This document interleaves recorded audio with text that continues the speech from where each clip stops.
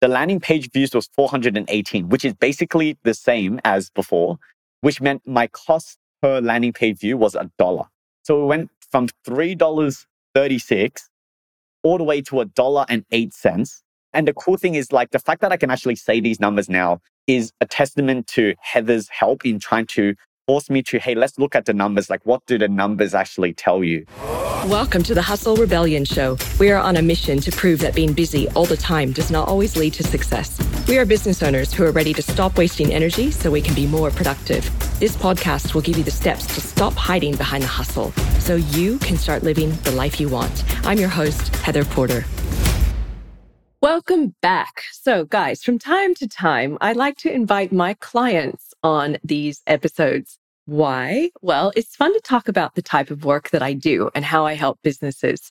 I specialize in conversion rate optimization or CRO. And so a big part of that is fixing things online that are not bringing in clients, leads, and sales or decreasing the cost per acquisition, things like that. So the next guest that we have, he's gotten incredible, and I say incredible results with his Facebook ads and through our coaching and consulting together. I'm still blown away. He'll tell you more about it. But what I loved about our conversation is that, you know how like the student becomes the teacher? He had so much to share. Just stuff about marketing, about de-stressing, about how he runs his business that I was quite simply blown away from. So I'm excited to introduce you to him. So who is our guest today? We have Michael Chan. So he's been an entrepreneur for a long time. He started his journey at the age of 15, yes, when he launched a nonprofit organization in high school that aimed to connect industry professionals with senior students to broaden their scope of the career opportunities ahead of them. This involved hosting seminars at USYD with over 150 attendees and hosting volunteering trips to Cambodia to teach primary school students English and maths. That's so cool. I love it.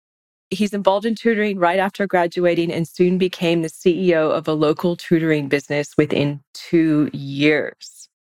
Since then, he has co-founded a tutoring company called The Mathologists, previously Mana Education, that specializes solely in high school maths based in Parramatta, which is the inner west here of Sydney in Australia. So without further ado, I want to bring Michael on to this podcast. Welcome, Michael.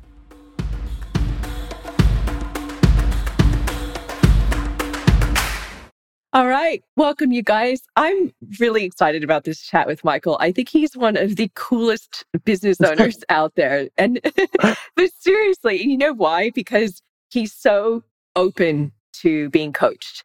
Like he was just asking me the other day, hey, do you have business coaches? Do you get coached? And I think one of the keys in being a successful business owner is always going to that sort of thought process or belief that you never really know everything. Actually, you just don't know everything, right? Totally. So, Michael, welcome to the show. It's really good to have you. Thank you so much, Heather, for bringing me onto this podcast. It was actually one of the things that I've always wanted to do in sort of my bucket list is to just be invited onto podcasts and share the experiences that I have. And it's happened now. So yeah, thanks so much for inviting me. You're so welcome. It's so good to have you here. So I want to start by letting the viewers, if you're watching on YouTube, or the listeners, if you're on your favorite podcast platform, I want to start by letting them know a little bit about you. So talk to me about you. What does your business do? And what's your role in the business as well? Yeah, for sure. So the business that I run at the moment is based around education in Sydney. So we do tutoring for high school students. And we've decided at the beginning, there was a lot of opportunity to take on a lot of subjects, whether it be economics, sciences like physics and chemistry, English. But what we decided, kind of really thinking about it at the end of the day, is we wanted to focus on one subject and just go really, really far and deep in our ability to be experts in helping our audience for that. And so we decided to help senior students at the moment, so year 11 and 12 students specifically, for mathematics in your HSC. Of course, later down the line, we would cover a larger audience. For example, we might go down year 10 or year 9. But yeah, simply said, it is to help students struggling with mathematics at school. And I am one of 2 co-founders that started this. And our business began roughly not long ago, October of last year. So it's very recent. Very recent. And how smart of you to specialize. Like already, I'm just going to kind of call out key things that I hear from you that I really like. That's one of them. Specialization, right? Yeah. Key. I think I've been involved in tutoring businesses before where I was actually just a tutor. Yeah. And kind of as I progressed my journey and decided I wanted to open my own tutoring center, one of the questions I really had to ask was, in a relatively competitive and saturated marketplace, is there actually a way for you to win? Because if the answer was no, then I had to just be honest with myself and say, well, it's too saturated, it's too competitive. It's better if I look elsewhere in other markets for other opportunities, because I love entrepreneurship. I love solving problems and helping others. It was just a matter of where did I want to invest my time? Yeah. And doing research and talking to people, I think the resounding answer I got was, even in a saturated marketplace, you can win, but you have to be extremely niche. You got to be really clear about who your audience is and why exactly you can do something that even the major players cannot. And the answer to me was specialization. And so that's kind of when I decided to forego a lot of even the subjects that I actually wanted to teach at the beginning and just dial down on the one. That's so smart, because anyone that scaled a business, part of the scaling process, at least to 1 million, was that they decided on an area to niche or an area of specialty. So yeah, makes sense. Yeah. Why'd you start your business? Yeah, it's a good question. I think if you had asked me when I was 6 years back in high school, just graduating, I would have never said I'm going to start my own business. That was never part of the plan. In fact, I was applying for like cadetships in big four accounting firms. I was going to climb the corporate ladder classically. Yeah. But I think ultimately what happened was I involved myself in tutoring just as a job. And I just fell in love with education and I fell in love with helping other people. And then as I was kind of growing as a person in university, I listened to a lot of podcasts. And one thing I just really found about business owners was that there's a lot of ties between being a business owner and just personal development in general. And kind of like there's so many synergies and overlaps. And I think being involved in business really forces you in a way to never be comfortable. Like you always have to be growing, asking questions, learning. You have to be great with people, open-minded, setting goals. And I think a lot of that actually helps bring excitement and hope to my personal life. So that was why I wanted to do business. And specifically for education, I think I just love teaching. I think naturally I do have the talents as an educator and a mentor. Yeah. And so it was just the perfect intersection of the two skills and interests. And then ultimately it was knowing that as an individual person, I can have a certain scale of impact. But if I was to put myself above the technician role, not just teach directly 1 or 2 students or 12 students in a class, but how can I set up an entire company and business so that we can actually scale the impacts that we have? And I'm able to not use my skills directly, but coach other people so that I can, duplicate what I want to do for students across other talented individuals. That is something that really excites me every day. And so, yeah, I guess an amalgamation of those reasons is why I decided to start this business. Yeah, I see it whenever I talk to you. You're just so passionate about what you do and so hungry to reach more students and just expand the business. And it's just really obvious. So it's nice to see. Totally. So we're going to paint a picture now of a little bit of a snapshot. So guys, Michael and I have been working together and specifically around his Facebook ads. And I think it'd be great to start by painting a picture of what was your online presence like before we met. Yeah, that's a great starting point. So prior to meeting yourself, Heather, I want to actually go a little bit further back to really give context to the people that are listening, which is I had this kind of idea that marketing was only for the big dog companies. Like marketing is only when you have a really big budget. It's when you have a whole team with graphic designers, videographers, photographers, content creators. I had this idea that marketing doesn't actually work for a lot of perhaps small businesses, or it doesn't work for my specific industry. Because I guess the argument I was making to myself is, well, tutoring is all about friends, right? So if one student comes to you, they just organically bring their whole group of friends. There was almost no marketing required for that kind of organic quadratic growth because it's just all word of mouth. If you think about parents, how do parents bring their students to tutoring centers? One parent shares to another at a family gathering, they just talk, and then there you go. Suddenly you have a group of students. And so I always thought in the tutoring industry, it's all about just have really high quality resources, have really great teachers that can actually teach, and the rest will organically come. And that is true to some extent. But I severely undermine the power of marketing and what it's actually able to do, even at a really low budget. And because I had no idea what I was doing, the classic thing of boosting Facebook like posts, like you make a Facebook post, you boost it, or not understanding that when you're making an ad, there is technicalities behind it. What is the landing page? How are you architecting that? What is the real offer that you're making? How is your offer different to your competitors? Is the timing of your offer correct? And so I didn't know the answer to any of those questions, or even like what metrics should we be really focusing on. And so I spent, I would say, previous to meeting yourself, maybe $2,000 on marketing. And the results just never really showed for themselves. And I think it was just ignorance, right? Like you just don't know how to do it. You don't know how to plan, how to ask the right questions, how to test and optimize.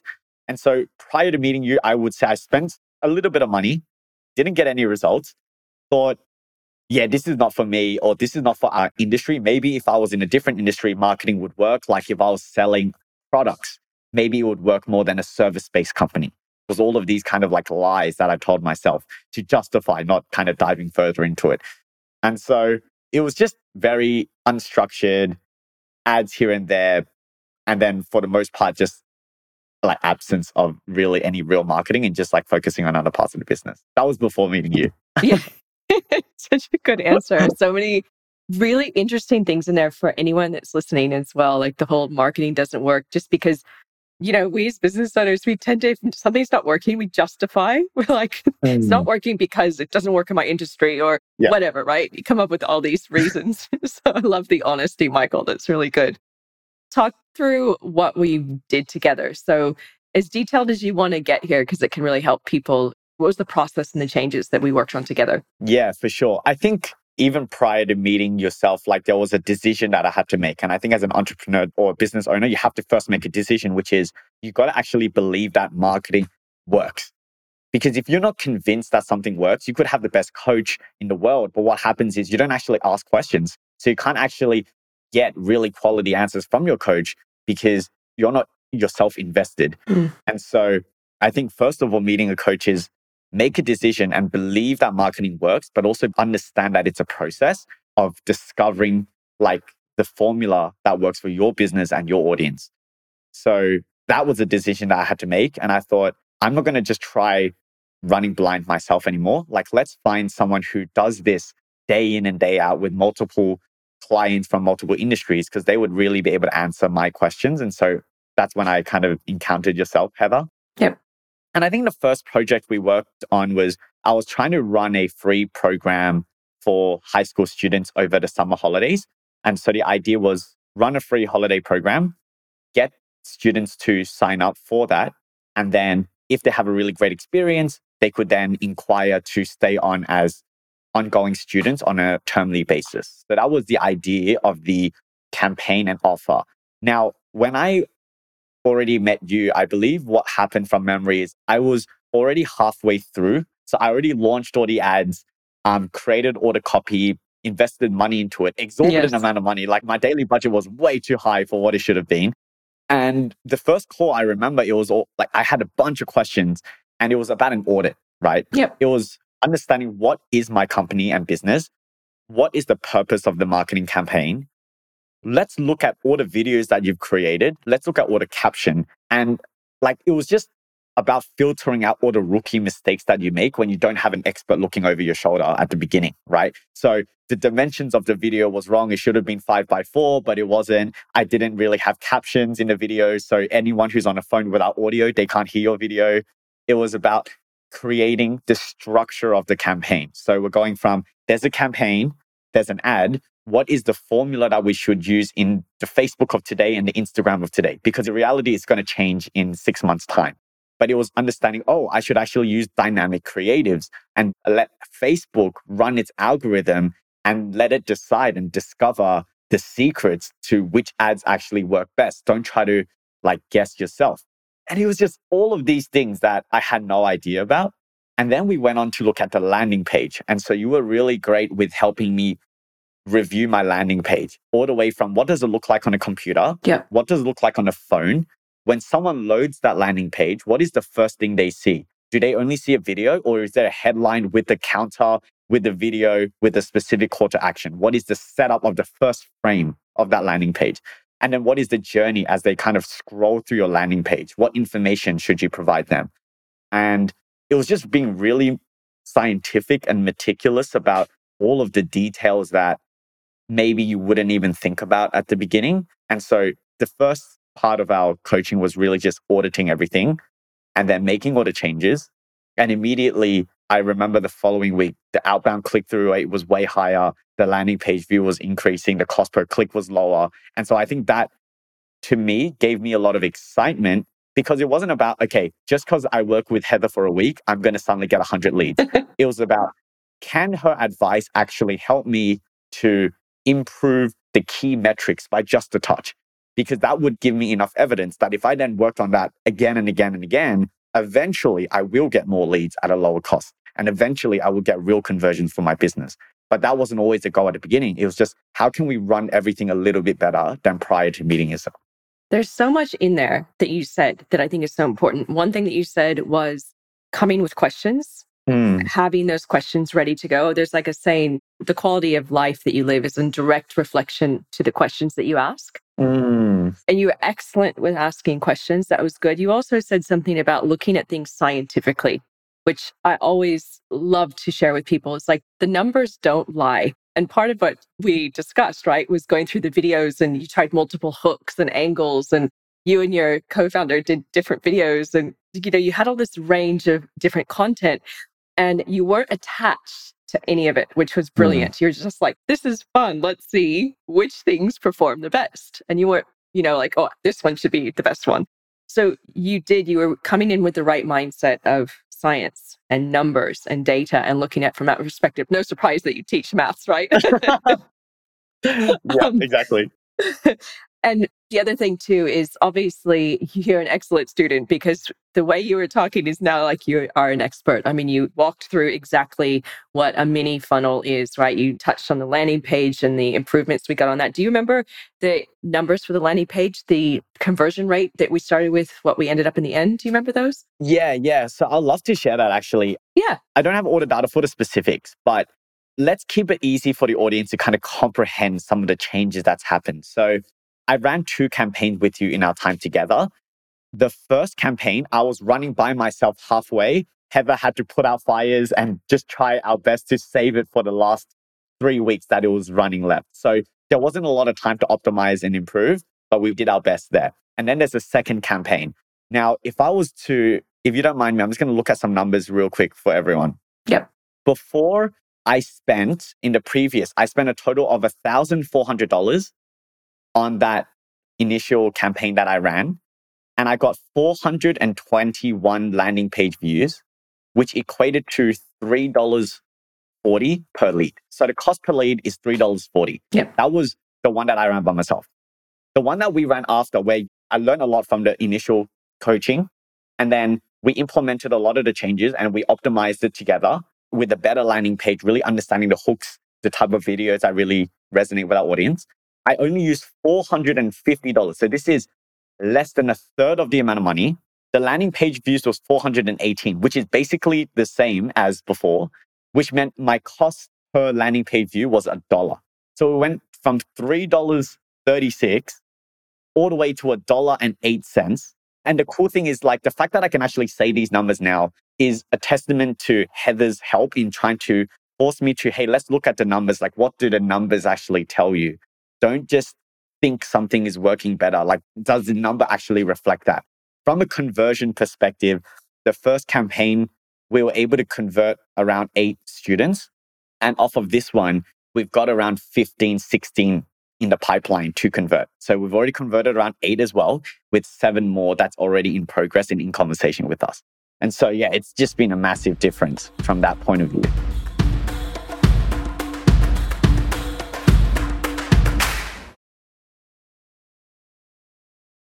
So, do you have the figures on how much it costs to actually acquire a student from before versus now? Not just the cost per click and visits on the page and conversion. The cost per lead, yeah. Yeah, the cost per lead. So it was $250 per conversion. I didn't know what the industry standard was, but when I ran it through the numbers of my own company, that was totally fine because they're a year 11 student and they had the entire year 11 and the entire year 12. So their lifetime was quite long with us. So very much a positive ROI. In the recent campaign we ran, I only spent $450 overall, and we've gotten 8 conversions already with another 7 left to go. So if we were just to ignore the 7, just take the 8, $450, that's around $50 a conversion, a little bit more than that. So it's like 1/5 the number in terms of how much it costs to actually get a student through the door enrolled with us for tutoring. Yeah. Wow. That's huge, right? Yeah. That's something you get excited about because you're like, you can see that working and you can scale that and keep running with that because that's viable for your business, isn't it? Yes, exactly. It was about like part of the process that made it so exciting is discovering really a formula that actually works, that you know now predictably that you can run again and again throughout certain seasons of the year. And this is how much it's going to cost you for each conversion. So now you can actually project, okay, if I need X number of students or X number of clients, this is how much marketing budget I should expect to need to allocate to it. And this is roughly how much time it will take for the first time where you launch the ad to when you actually get revenue in your bank account. Amazing. So what's next for you as far as your marketing? Where are you going to take all this knowledge and where are you going to go to next with it? Yeah, for sure. I mean, I think one thing is we've got the formula that works. We'll continue making micro optimizations over the next few attempts. But the other thing that we talked about, Heather, a lot is all of the campaigns that we've run so far and optimized for are direct response campaigns. So it is, here's a very specific offer. Are you in or are you not? It's a very strong kind of lead magnet, direct response type marketing. And the next stage, I think, for us is through all of these campaigns that we've been running, we've had a lot of engagement through video views, landing page views, clicks. And so we can create custom audiences of, hey, these are people who are kind of warm to you now. Moving on, what we're going to do is try to expand that warm custom audience through brand awareness campaigns. So it's not just the direct response trying to force something into someone. It's, hey, someone might have a problem. They might be aware of it, like problem aware customers, or they might not even realize that they're experiencing issues or that there's actually solutions out there. So it's about speaking to that audience that is maybe further away from being able to just sign up for a program. And it's building brand awareness campaigns through student testimonials or like introducing the co-founders and what is our heart and mind behind the business, or who are our tutors and what makes them different, the way that we train them, the way that they teach in the classroom, what's different about them to every other tutoring center in Sydney. And it's about building this top of funnel brand awareness campaigns, which we can then create custom audience for and then create retargeting. And like you said, layering the retargeting as we go throughout the year. So that's definitely what we're going to be focusing on in the following stage. And I think that will support as our brand gets kind of more aware from our target market. When we now do Google ads, like Google paid advertising, and someone's searching for maths tutoring, they'll be like, oh, I've seen these guys before. I know what they're about from their Facebook ads. So now there's kind of this omnipresence in the marketing that is going to happen, later. But I decided early on, I didn't want to do too much. Let's just try to get one thing right first, which is direct response, understand how to even run the ad, how to set up the ad, the landing page, and then we'll progress from there. Yeah, really smart. And when we were working together as well, we started to talk about that, right? We're like, let's work out the CPA. How much is it going to cost you to actually acquire a lead? Let's work that out to the best of our ability, because then we know if it's feasible for you to continue with. And then you can start to scale. And what you just said is the scaling strategy, which is the awareness, omni-channel. It's starting to hit the top of the funnel and find people that are not maybe ready for tutoring, right? They maybe just gone into year 10 or they're like going into year 11 and their brain's not like, oh, I need help with my maths yet. But then they have heard about you. So when they need help, guess who they're going to call? Yeah, exactly. We become like the top of mind option for them. That's exactly what it is. And that's exactly what you're moving into, which is excellent. Wow, you've shared some really great things. Do you have any key tips or things that you've learned or gotten from our work together that you want to share with our listeners? There are so many that come to mind in terms of tips and advice. It really depends on what stage you are at. I think with our work together, one takeaway for the audience is this. You want to be super clear at the beginning. It's all about setting things up. I think the better you can set things up, the easier life is going to be when we want to make optimizations and make changes and improve. So think about all of the pieces that need to come together when you are creating a campaign. So you want to define what is the purpose of your campaign. Who is your target audience? So is it location targeting? Is it ad targeting? Is it interest targeting? So figure those things out, like create a Word doc, like a Google doc, and just write those things down. And then think about how long do you actually want to run your campaign for? Is it 2 weeks? Is it 3 weeks? Or is it a month? Then you want to think about how are you going to actually structure all of this on Facebook? So are you going to run one campaign or is it going to be 3 campaigns? Is it going to be 1 ad set, 2 ad sets, or 3 ad sets? Is it going to be 1 ad or is it going to be just a dynamic creative? And then from that, you then want to work out exactly how many videos and how many static images you want to create. So for us, the formula that's always worked in a dynamic creative was create 2 videos that's less than a minute, right? So people do not have the attention span for longer than a minute. So 2 1-minute videos maximum. We wanted 2 static images. We wanted 3 captions. So we knew exactly what was the bare bones skeletal structure for our campaign. Yeah. You also need to think about how many landing pages are you going to create? Is it just the 1 landing page? And then on that landing page, what is the key information you want? And what is the goal? Is it to fill out a form or is it to download a PDF? What is it? Once you got that, you can then, it's all about bias towards execution. So working with Heather, I knew that I did not want to disappoint her. And what did disappointing her mean? It meant we talked for a whole 3-hour session. 1 week later, I didn't do any of the things that she said. And so there's really nothing to talk about in the next session because you can only discover what to talk about from testing and executing and reviewing. And so have a strong bias towards execution, especially when I think working with Heather, because Heather's so good at looking at what you've done and then explaining to you, this is why it's working or this is why it's not working. Here are the things that you should study. For example, I remember we looked through all the videos and you just forced us to look through the first 5 seconds of the video. Like what's happening in the first 3 seconds, what's happening in the first 5 seconds, and then using that to understand why certain videos were doing better than others. And then taking those nuggets so that we can improve on the videos that we build later. So bias towards action. And when I mean that, I mean, don't think you need a lot. Like literally all I did is I got my iPhone, I had a tripod, I bought a mini microphone that was an attached microphone. And there you go. You can film videos. You just talk to the camera and it doesn't matter if the videos at the beginning are great or not. It's just about putting something out there so that you can learn from it. It's about iterating. And so I think that would be the key advice. Have the framework and the infrastructure for your entire campaign, understand what you're doing, and have a really strong bias towards action because it is through action that we can learn. And it is through these learnings that we can actually improve on all the key metrics and all the goals that we set for ourselves from a marketing standpoint. Do you know there's a thing in the podcast world or the movie world called pulling out sound bites of episodes? So like little one-liners that are really excellent. I think you are the soundbite king. There's probably about 100 different one-liners that you've shared in this episode, to be honest, really, that are so valuable for the listeners. I do want to ask you one last question before we shut down.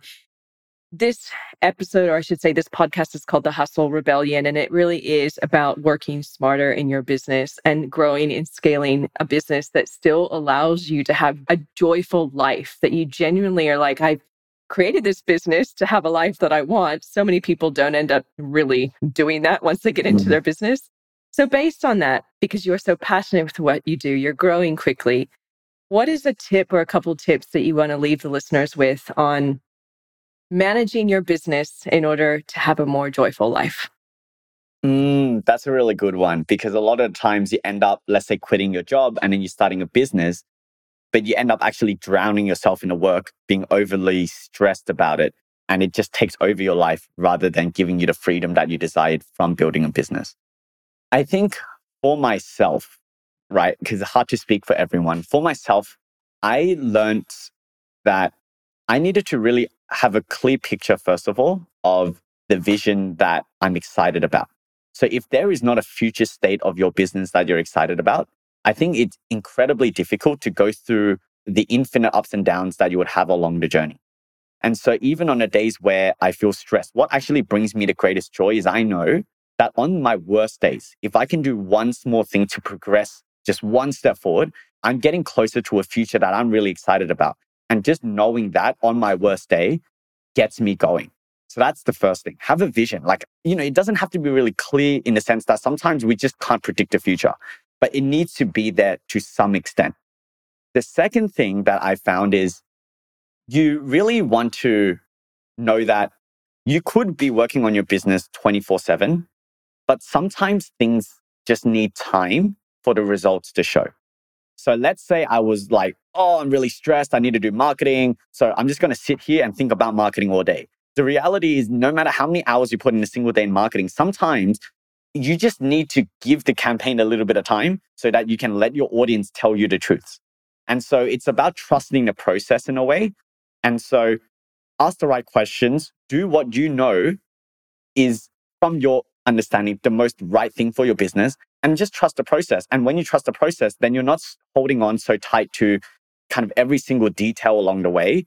And that just lets you let go and say, okay, I know I'm pushing my business in the right direction. And as long as I keep on that trajectory, I'll be A-okay. So I can now also enjoy my personal life, whether that be I want to make sure I'm gymming every day, or I want to make sure I meet my friends on the weekends, or every 2 weeknights I'm going out and eating dinner with my partner, whatever it is. For me as well, a really critical thing is reflection. So what I do is, this year specifically, I have a very simple morning routine, but every day when I wake up, the first thing that I do is go for a 1 hour walk. And that does two things for me. The first part about the 1 hour walk is it just makes me feel really healthy, which is part of a really happy, healthy lifestyle when I'm feeling healthy. But the second thing is, on that 1 hour walk, it allows you to just think about what's been on your mind lately. Because sometimes when you're in the busyness of work, you don't even have the time to realize that you're uber stressed. You don't even have the time to realize that you're actually really anxious for no reason, or that there are all these pressures on you. And so that 1 hour walk is very meditative, and it just gives you an opportunity to slow things down and understand how you are feeling, and therefore what actions can you take. I think stress comes from when you're feeling a lot of things, but you're not aware or conscious of them. So you don't do anything to address and confront them. And that's what stress is. It's like when I tell my students, let's say they have an assignment and they're stressed about the assignment. The assignment is not what's stressing them. It's they have not directly addressed the notification, understood what the assignment was about, broken it down to create a plan. That's what stresses them. It's the uncertainty that creates stress. And so for me, every morning, having the time to just kind of meditate on my walk, it allows me to think about the problems that I have and address them, and therefore relieve a lot of stress. And I think the last piece of it. Wow. Oh, yes, for sure. That's great. Yeah, no, thank you. Keep going. I mean, you could probably do a whole episode on anti-stress or de-stressing. What's your last tip? My last tip is, I'm lucky enough in this time to be with a co-founder. And the advice that I've had is, don't work with family or friends. I don't know what the right answer is, but in my life, working with my best friend has been the absolute best decision, because with him as a really strong support network, it just means that when I am really worried or when I am stuck in a certain mindset, I can turn to him because he's on this journey with me. So he knows exactly how I feel. And it just tends to be, when there are two people, when one person's pessimistic, the other person tends to be optimistic. When one person is in a slump, the other person tends to be hopeful. And so that dynamic of having a really great friend that I know is not going to judge me on my worst days, that I can be vulnerable with, has really just allowed me to enjoy this journey so much more. And so if you are a single founder where you don't have a co-founder, definitely have at least one person, whether it be a really close friend or a family member, that you actually ask, hey, this is the journey that I'm on. Support network is really important to me. I would love for me to have the opportunity to share what I'm going through, and for you to just be a really great listener for me. And just having that conversation with at least one person, that's going to make a world of a difference, because they'll encourage you, they'll support you. And that just brings a lot of joy in times of kind of stress and concern. What a beautiful way to end this episode, Michael. You've just been incredible. Thank you. This conversation has been amazing. And beyond just talking about our working relationship, I think there's absolute gold in here about your way of looking at your business, numbers and growth and stress. So thank you so much for sharing all this information with our listeners. Thank you for being here. And here's to many more months ahead of scaling your Facebook ads successfully. Yes, absolutely. I'm really excited for the future. And thanks so much for inviting me. And I hope there is at least one thing that the audience can take away from it and really, just transform the way that they're doing things. Definitely. Thanks, you guys. I love that chat with Michael. I thought it was really well beyond what I thought it would be. I thought we would just kind of talk facts and figures about our work together. And ultimately, he shared a great deal about marketing and how to be successful at marketing, as well as just some really cool tips around growing a business and staying away from stress. So I was quite blown away by our conversation.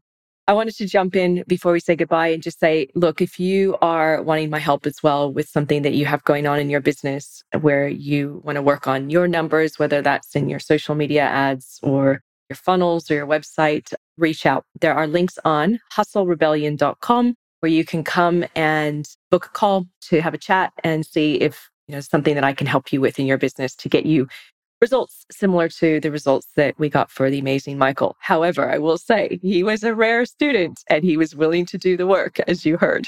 So that's the most important part about getting good results with your marketing, is being willing to look at the data, to ask good questions, and to be open for feedback. And he was all of those. So there you go. So thanks again for tuning in.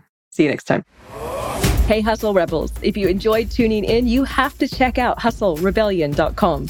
It's where you get access to the special resources mentioned in these episodes and can watch the video versions. If this episode gave you a few tips to help you run your business better so you can live a more joyful life, please rate and review it and pass it along to a fellow business owner. As always, thank you for your support.